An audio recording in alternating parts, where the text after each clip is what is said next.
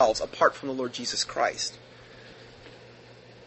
So, anyway, going further, so it's deeply disturbing that Christians and youth leaders are undiscerning in biblical doctrine, validating Christian youth to participate in vampirism, which is idol worship, which is witchcraft. If we go to... If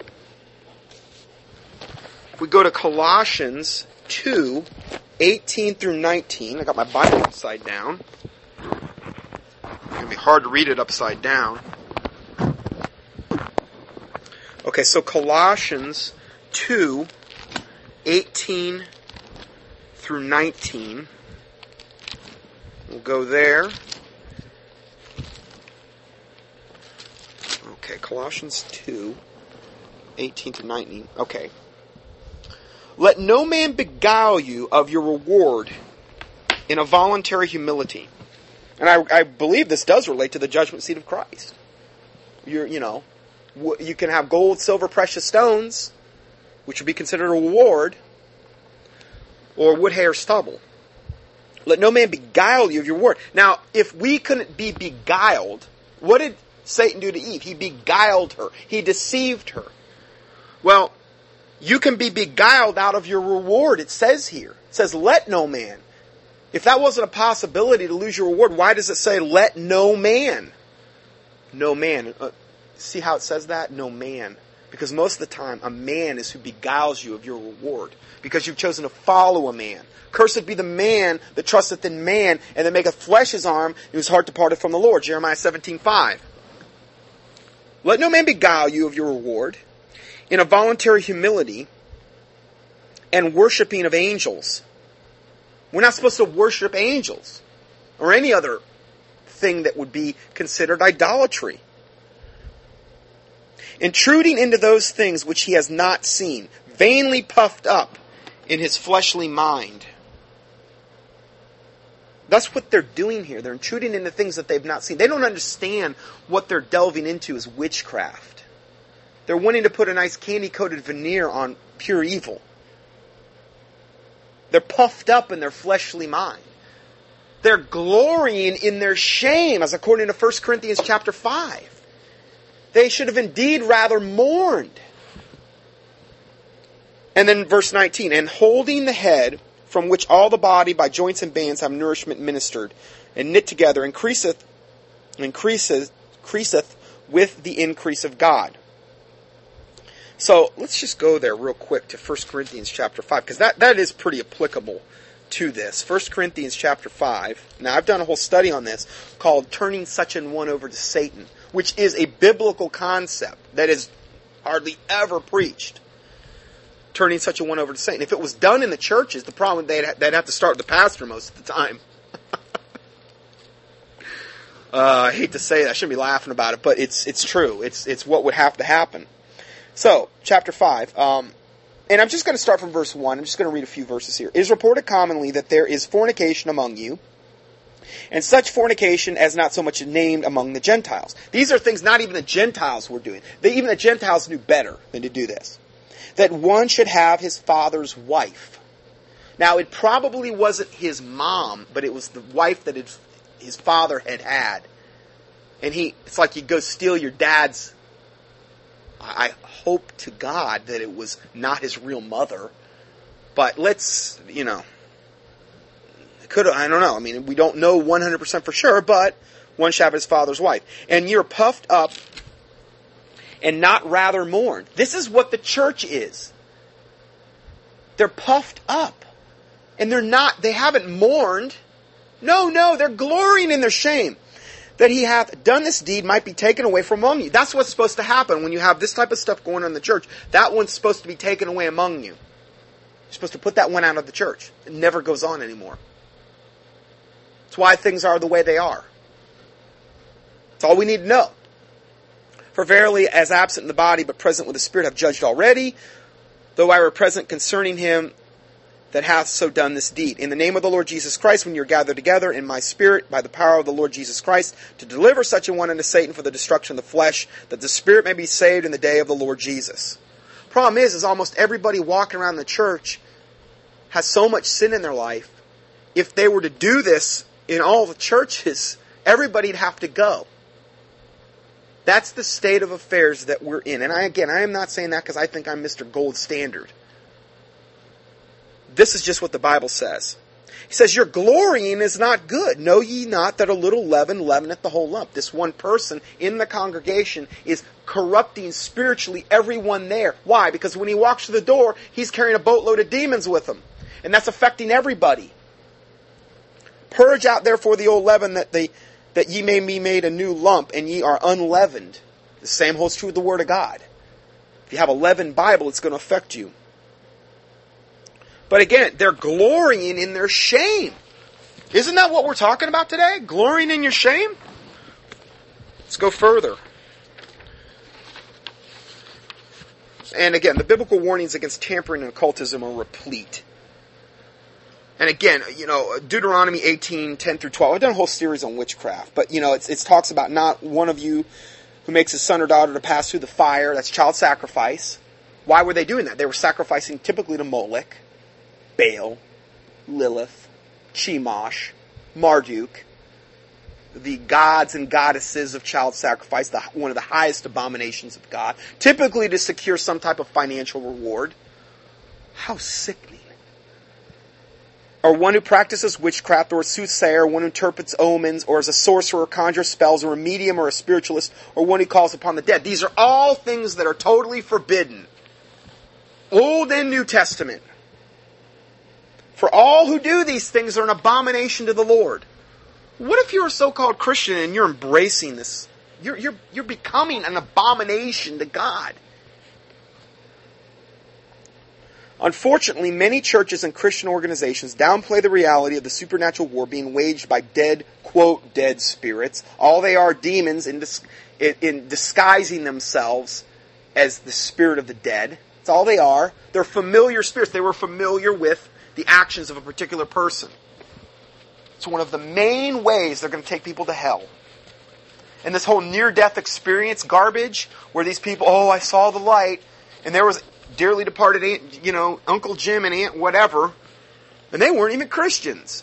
I did a whole series on near-death experiences. Just key in near-death in the keyword search box on my homepage.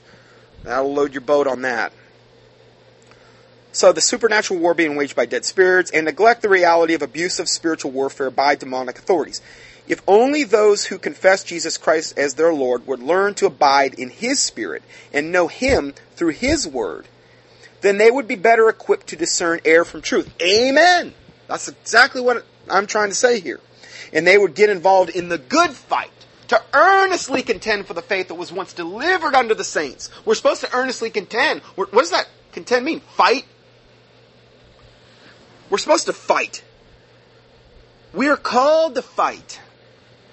Oh no, we just need to flip through life and just footloose and fancy free and just talk about the love of God. We don't need to worry about, concern ourselves with anything like this.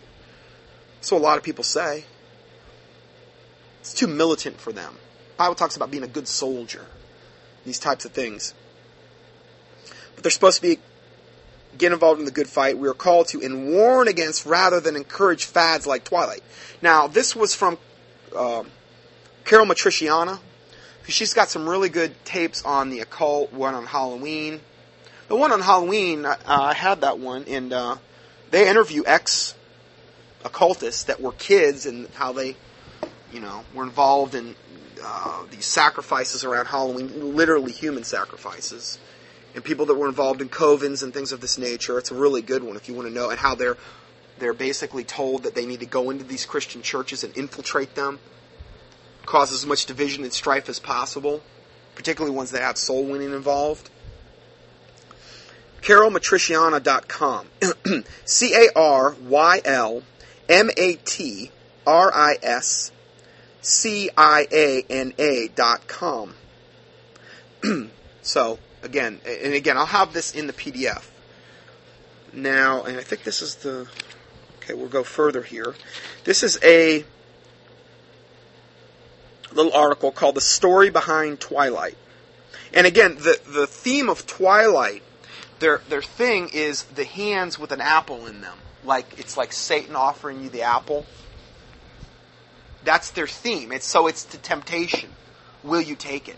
It's like Satan's hands. And yet they call this good? Are these Christian organizations? The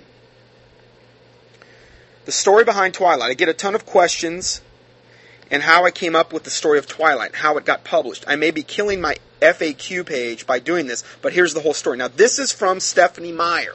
Here's what she says about Twilight. So, if you still have any doubt, hopefully this will take care of it for you, because this is right straight from the horse's mouth here.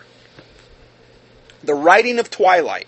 She says, for my setting, I knew I needed someplace ridiculously rainy. Now, this is the author.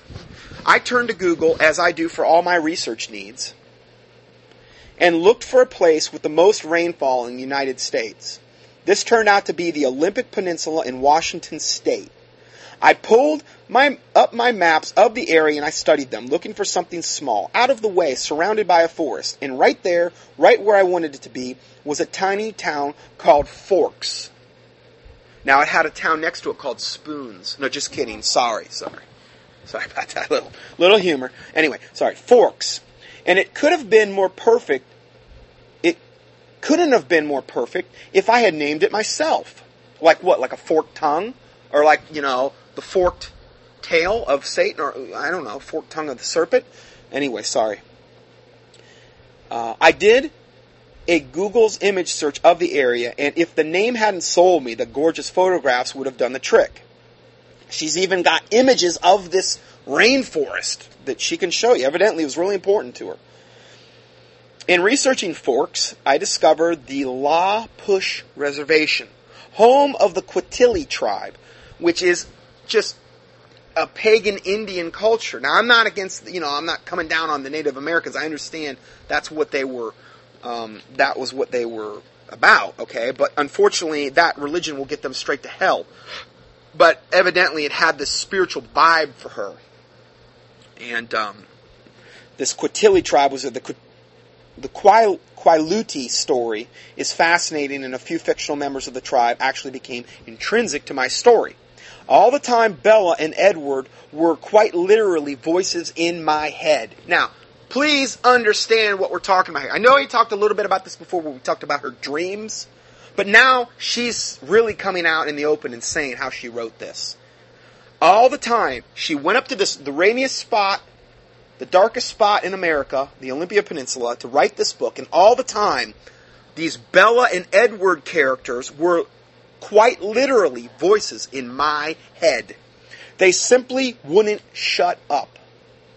I'd stay up as late as I could as late as I could stand, trying to get all the stuff in my mind typed out, and then crawl, exhausted, into bed. My baby still wasn't sleeping through the night yet, so only to have another conversation start in my head, I hated to lose anything by forgetting. So I'd get up, head back down to the computer. Eventually I got a pen and notebook for beside my bed to jot down notes so I could get some, as she called, freaking sleep. It was always an exciting challenge in the morning to try to decipher the stuff I'd scrawled across the page in the dark. Again, this is no different than Alice Bailey channeling all her books, the blueprint for the New Age, essentially. Alice Bailey being a disciple of H.P. Blavatsky. They were both Luciferians, essentially Satanists, high-level occultists, and it's the one that got Alice Bailey's book got Benjamin Creme into the occult, and ultimately he became the Pied Piper for Lord Maitreya, or Devil Maitreya, as I like to refer to him as. No different. Twilight is the next Harry Potter. In fact, many are saying, who's Harry Potter? Many of the same Potter fans are now quite loyal to Meyer's saga. Remember what I said? This is like a prelude to... Harry Potter was like a prelude to this. Meyer's saga, and it's a logical move for the cultural craving of supernaturalism. From a school of witchcraft to a clan of vampires, readers and moviegoers are now again proving how broad the thirst for mystical power, whose source is decidedly not God. So this is entitled Evil versus Good, Evil versus More Evil. The storyline of Twilight is generally two-faceted. It is a first boy vampire meets mortal girl, and secondly, good vampires fight bad vampires. It's like good and white witchcraft. And then there were werewolves introduced in the second book, New Moon. We got to get the werewolves in on it. We got to talk about lycanthropy, which is the study of werewolves and shapeshifting. So many of the characters in the novel possess supernatural abilities, such as mind reading, levitation, lycanthropy, shapeshifting, werewolves, precognitive knowledge of future events, or mediumship. All of this is forbidden in the Bible. And super strength, hearing, and speed. A quick reading of Deuteronomy 18:9-12 clearly outlines God's final word in many of these vampire attributes. Interestingly, Meyer begins Twilight with the words of Genesis 2:7. She begins the Twilight series. She has the audacity to begin the Twilight series with the words of Genesis 2:17. But of the tree of the knowledge of good and evil, thou shalt not eat it. For in the day that thou eatest thereof, thou shalt surely die. She's coming right out and saying this. Even though Meyer says on her website that the cover of the book, the apple, symbolizes forbidden fruit, and that the Genesis scripture reference is related to Bella's eventual understanding of the knowledge of good and evil, the inference of this passage is much more. It is about the fall of mankind and about eternal life, something vampires claim to have. And that's a bunch of garbage, because they're going to get cast in the lake of fire just like all the other devils and demons. The Cullen family is led by Edward's father through vampirism. The best vampire, Dr. Carlisle Cullen. So evidently he's the best vampire. The elder Cullen was raised centuries ago by a father who, as an Anglican pastor, hunted witches, destroyed werewolves, and vampires. Speaking of this, in the manuscript, Meyer throws a direct barb towards supposedly intolerant Christian ministers. Some believe that due to his background, Dr. Cullen's character seeks to rise above the nature of a vampire, becoming a doctor in order to do good and serve and save people. Meyer has incorporated in Dr. Cullen's makeup the Mormon edict that a person must accomplish their own good acts in order to be redeemed. I commonly refer to this as works salvation, which is the mainstay taught in every Mormon seminary, church, and home, and every other religion too. You're working toward your salvation, whatever that salvation may be. Ultimately, though, 1 second on the other side of death, they realized that they were lied to their whole life, and their whole life was a total lie as they plunge into hell. In Mormonism, the onus for salvation is all about what a person does for the Mormon church, instead of what Jesus Christ completely finished for us on the cross. His finished work. Concerning this, it is interesting that more than one Mormon blog entry has complained that Meyer integrates far too much Mormon doctrine into her books.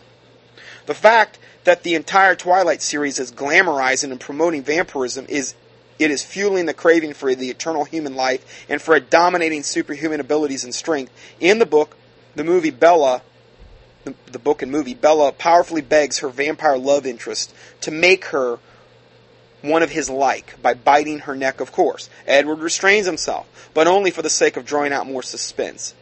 For she does indeed join him in the vampire status in later books and the future movie. Though Bella's unwanted pregnancy later in the series does not end in abortion, one has to wonder if the union of two vampires could produce a God-created human in the first place. No, I don't believe it could. I'm sorry. I believe this is part of Satan's seeds, the parable of the wheat and tares. The wicked go astray from the womb. They speak lies as soon as they be born. We've quoted all those verses before. You know, vessels of wrath fitted for God's destruction. To revisit a theme I wrote and spoke of many times during the height of the Harry Potter fad, the heroes of today are much like the villains I grew up watching on TV. Gone are the likes of Roy Rogers, Ward Cleaver, and Red Skelton. The people who were asked to root for at the movies more today act like the thugs portrayed in the 1950s Hollywood entertainment. Well, it's just the progressive desensitization of humanity. You know, the guys with the white hats and the black hats, now the guys with the black hats are the ones everybody roots for. The marker of truth in what is good and right has surely moved, and it hasn't been pretty. I will admit that in comparison, the content of Twilight seems lightweight in the overall scheme of today's modern motion picture industry. But they did that on purpose to bait people in. The trailers previewing other forthcoming features that were shown before the screening of Twilight film were frankly shocking and full of occultism and gut-wrenching violence. Now, I'm telling you right now, I don't believe a Christian should be there at a movie theater anyway. The Bible says to set no wicked thing before your eyes. You're also giving money to the wicked Hollywood establishment that we just talked about. You're also exposing yourself to all kind of subliminal embeds. You're also not fleeing all appearance of evil, because if you're a true born-again Christian and some guy sees you and he's not a Christian, he's like, hey, well, if he's doing it, I can do it. It must not be that bad. And, he might lose respect for you, or she might lose respect for you. There's just a lot of reasons not to go to a movie theater. So the trailers previewing other forthcoming features that were shown before the screening of the Twilight film were frankly shocking and full of occultism. However, have we stooped so low as to say Twilight, with its vampire heroes and its PG-13 rating, is somehow more acceptable than the more gruesome R-rated jobs?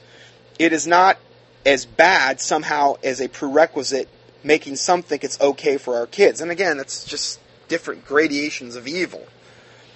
Since when did the lesser of two evils become a biblical principle? One needs to be aware that there are Satanists who in real life practice drinking the blood of humans. To many occultists, vampirism is not just a fairy tale, but something coveted. No matter how dreamy Hollywood may present Edward Cullen, or how or how obsessed some junior hire may have become with him, Twilight is nothing short of Satan's cloak of evil, appearing as good. Remember, the most deceptive evil is not the most obvious. It is the most subtle.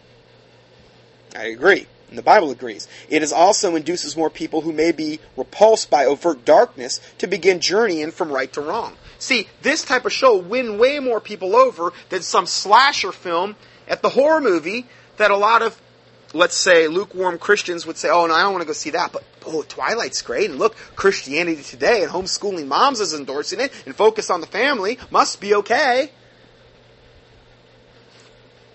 And again, Isaiah 5:20 warned them to call evil good and good evil. The most famous line in the book and the movie is Edward Cullen's statement to Bella, where he says, quote, "And so the lion fell in love with the lamb." This is Meyer's crafty yet sick play on biblical words. The truth is, when Satan is vanquished and evil is defeated, then and only then will the lion and the lamb live together in harmony. Not as a 100-year-old vampire and his wannabe girlfriend. While, in other words, he's comparing himself, the lion and the lamb. Bella and Edward. While Meyer's character Bella so flippantly decides that nothing is more important than spending eternity with Edward, regardless of the consequences, shouldn't we be focused on our future eternity with God and on introducing as many to Him before it's too late? And this is the last article here.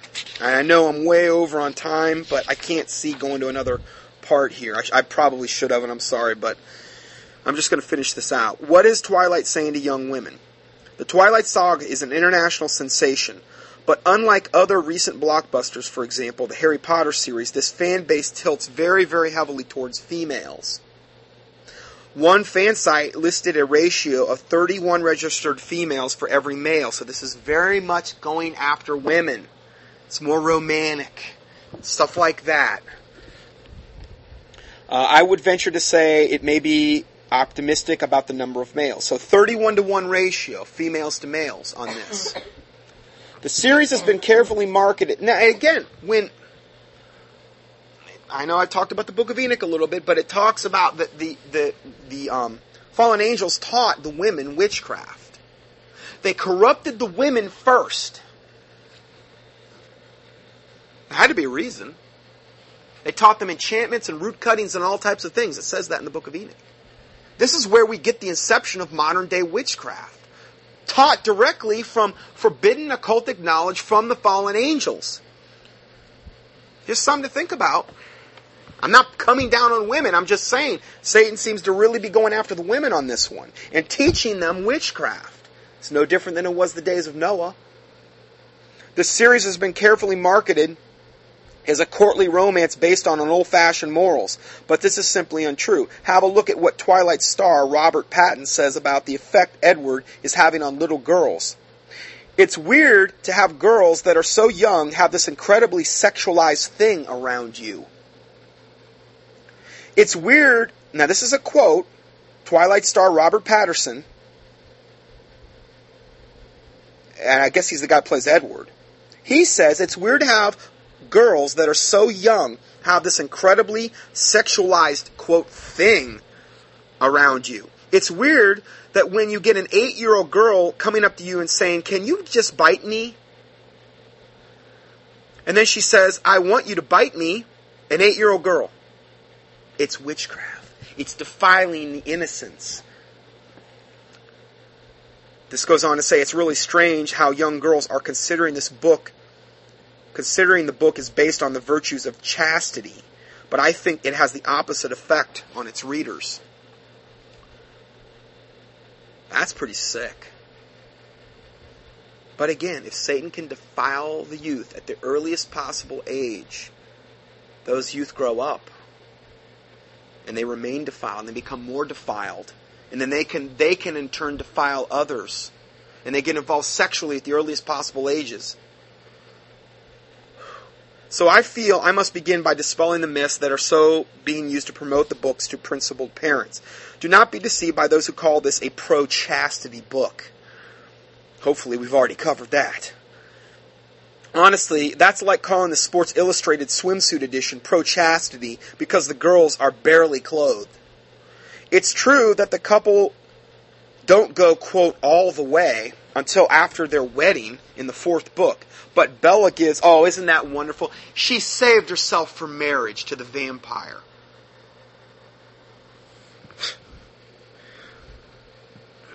But Bella gives detailed first-person accounts of her encounters with Edward. Everything from trying to unbutton clothing, to how loud her breathing is, or how this or that feels. These detailed first-person descriptions are designed to arouse young girls. How can books in which the author has written detailed first-person descriptions of actions leading to arousal help readers to be a chaste virgin? Anyone who claims that these books promote chastity, must deny the experience of the star of the movie who claims otherwise. They are pages and pages of text that will show why girls are being so corrupted and perhaps being led down a path of definitely being led down a further path of corruption. Quote, making out before marriage is not chaste behavior. Common, yes, but an example of a Christian virtue of chastity? No. It is mutual use, intemperate, unjust, and uncharitable. Books which describe this in detail accounts are not chaste and cannot be used to promote chastity. The fact that the books are not as graphic as other teen novels does not mean they are therefore innocent. Oh, it's just the lesser of two evils. Come on, lighten up, you old fuddy-duddy. Evidently I am an old fuddy-duddy. Anyway, so, be not deceived by those who say Edward is virtuous. Edward is a vampire. He chooses to date Bella even though he has an overflowing desire to kill her. This is contrary to love. Oh yeah, kind of. True love will end a relationship before it will put a beloved one at risk because it seeks first and foremost the good of the beloved. Just take a moment to think about this quote from the movie. Edward tells Bella that she does not fear him because she believes a lie. He tells her, quote, I'm the world's most dangerous predator. Everything invites you in. My voice, my face, my smell. I am designed to kill. I have killed before. End of quote. He's a serpent. They are. They are designed to kill. He's killed before. But she's believed a lie. She's under his spell. The Bible says, of whom a man is overcome, the same he is brought into bondage. If you read the Twilight series, you're allowing this wicked teaching in these cursed books to overcome you. And now you're brought into bondage and you don't see anymore. You might have saw a little bit at the beginning, but you don't see any more now. But then again, you might have just been a Harry Potterite, and this was just the next transition. You were already blind to begin with. So he says, I'm designed to kill. I have killed before. And what is Bella's emphatic response? Quote, I don't care.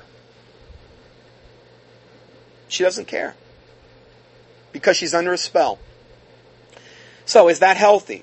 It has been suggested by others that this demonstrates Bella's courage. Oh, courage what? To go to the lake of fire? No, it just shows the disturbing depth of her obsession.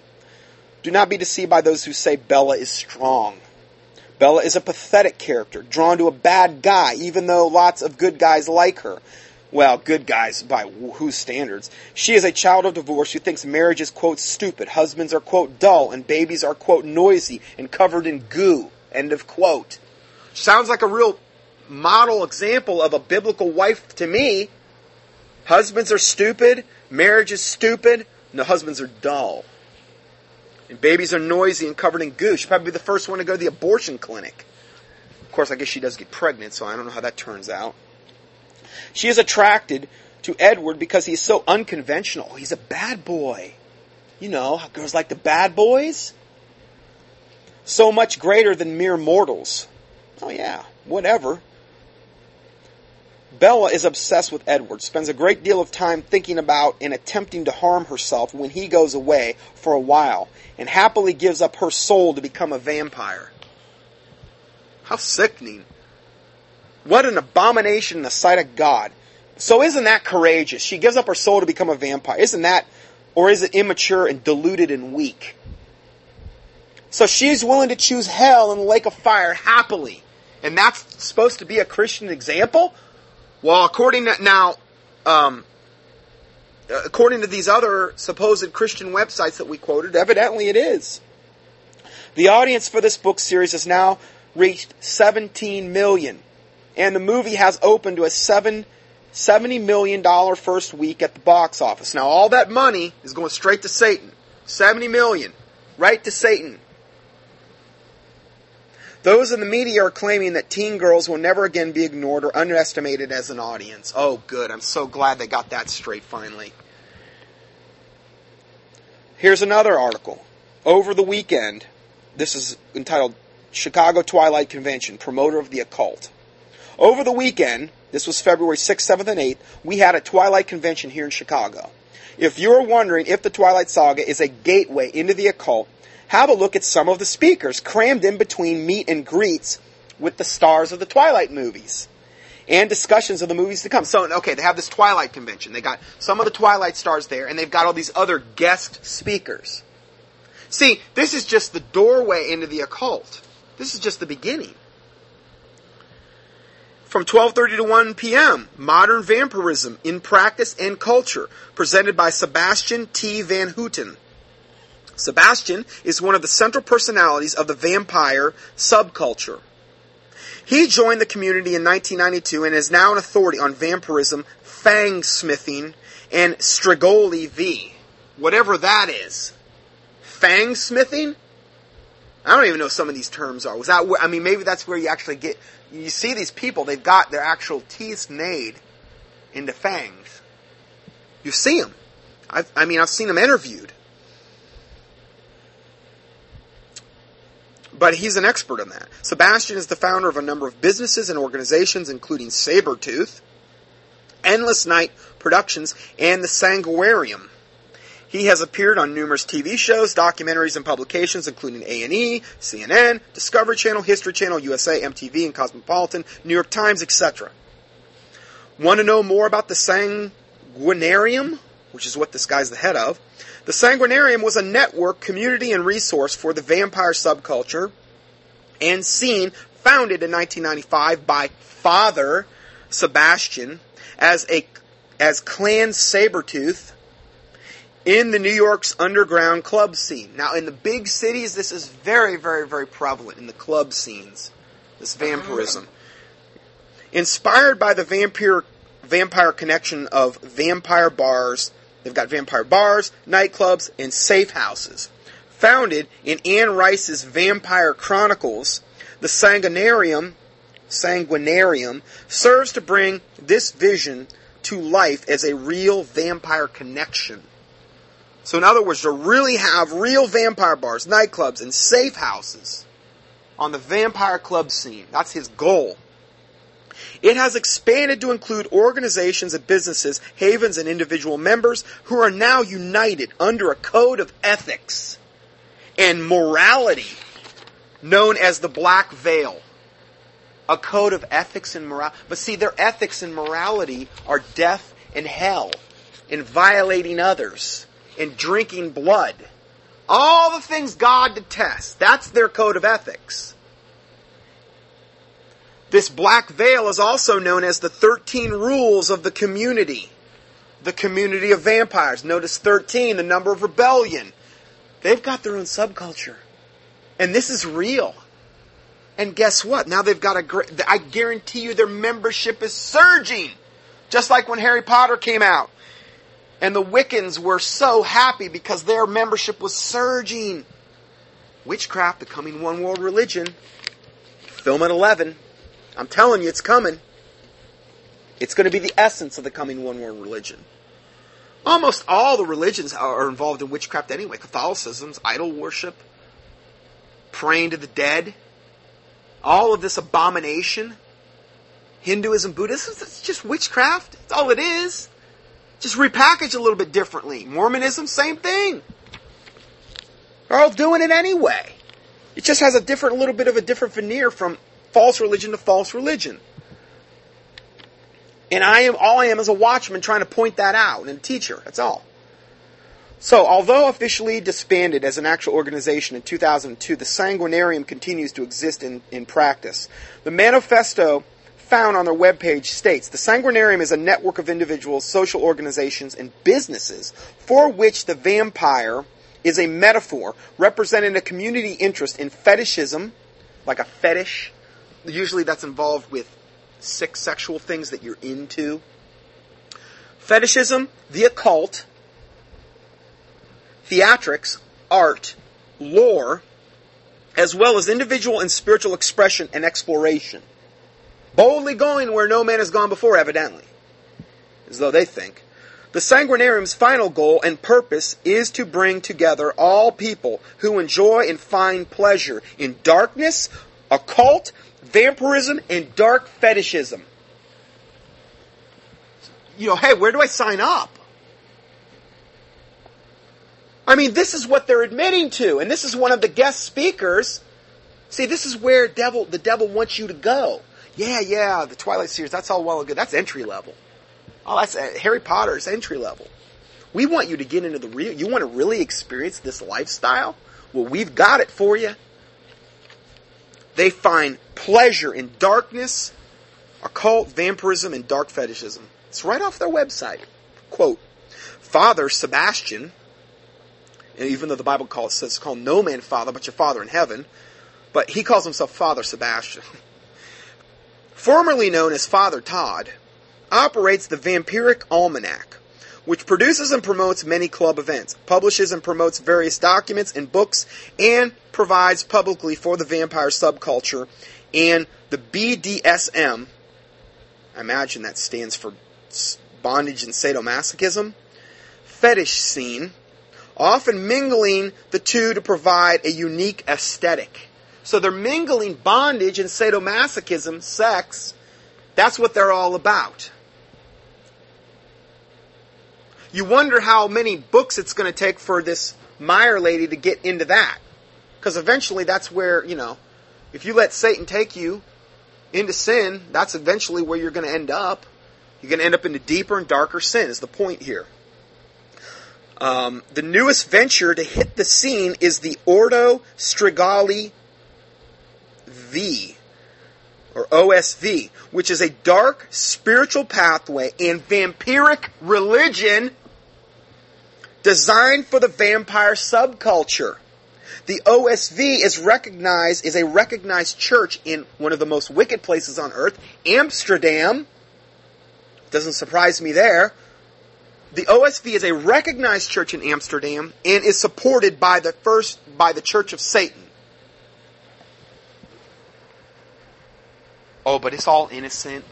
Focus on the family. Christianity Today. Oh, yes. Let your guard down. We're emissaries of Satan. We want you to let your guard down, Christian. Just embrace Satan in all his beautifulness. Isn't that what they're doing?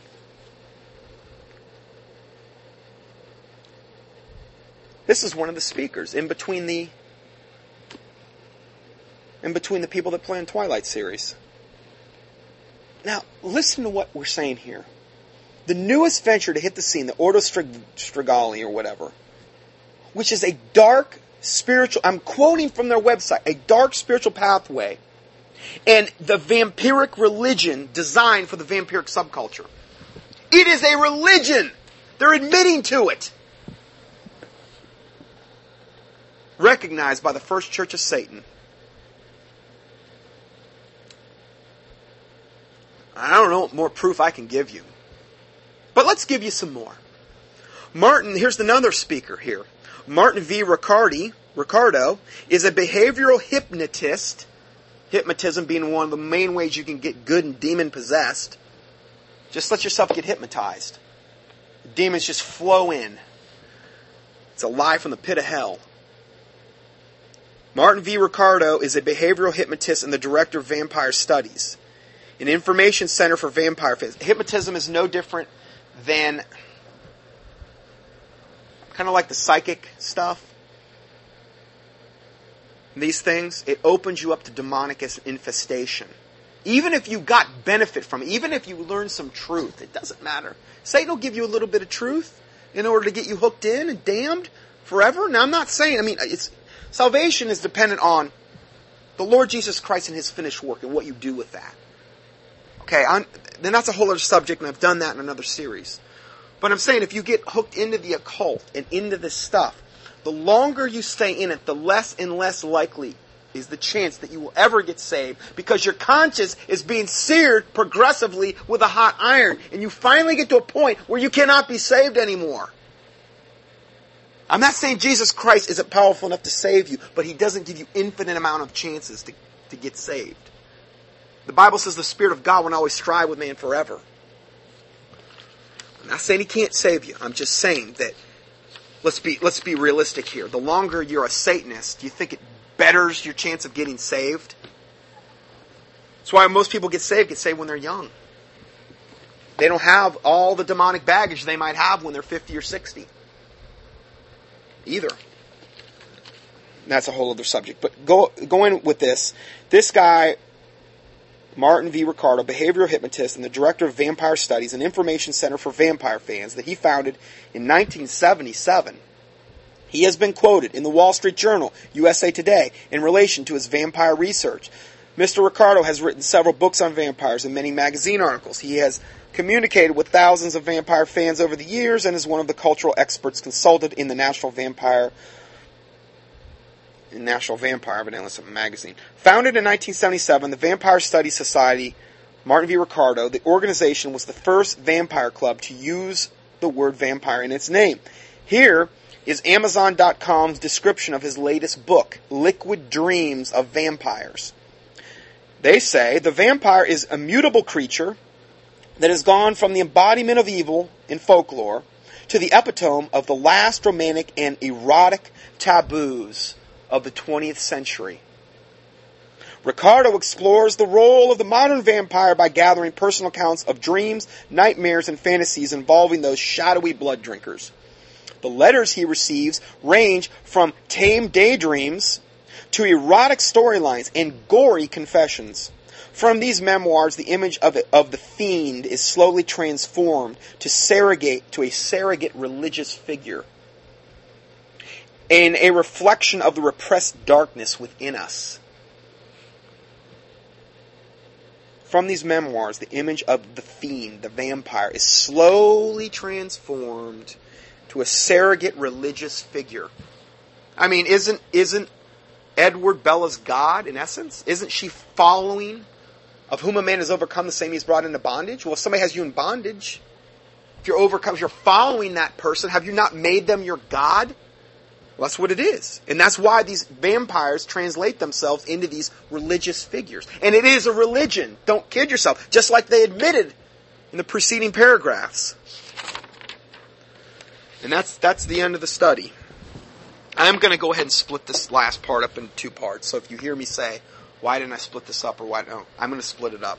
This will actually end up being I guess 4 parts. I didn't really mean it to be that long, but in order to cover all that, we had to do that. So I'll go ahead and close this out in a word of prayer. Heavenly Father, we do thank you for this time that you have given us. I praise you, Lord God, for all of your goodness and mercy that you have bestowed upon us.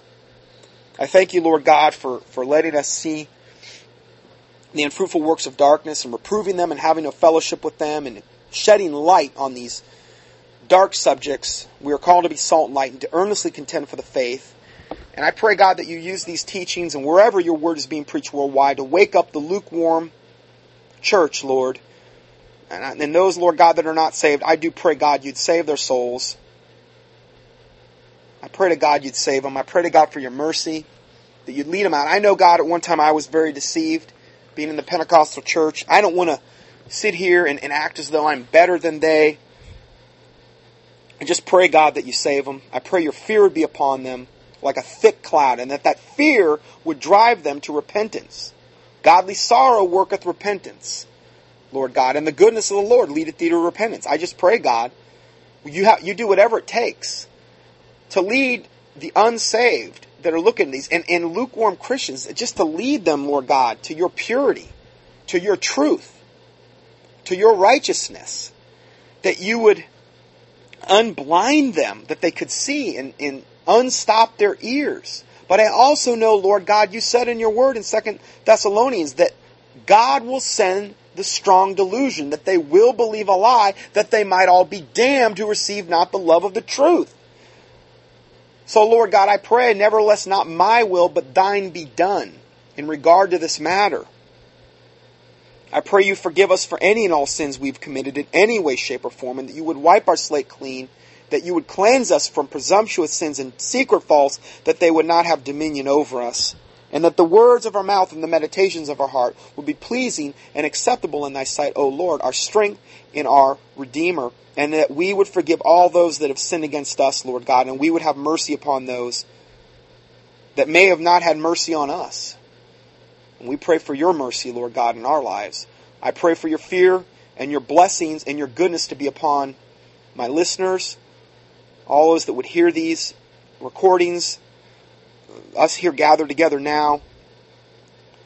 I pray, God, that your angels would encamp around about us, Lord God, and that you would use us mightily in the days to come for the sake of the souls that need to be saved and for the glory of the Lord Jesus Christ. I pray you use us mightily. In the name of the Lord Jesus Christ we pray. Amen.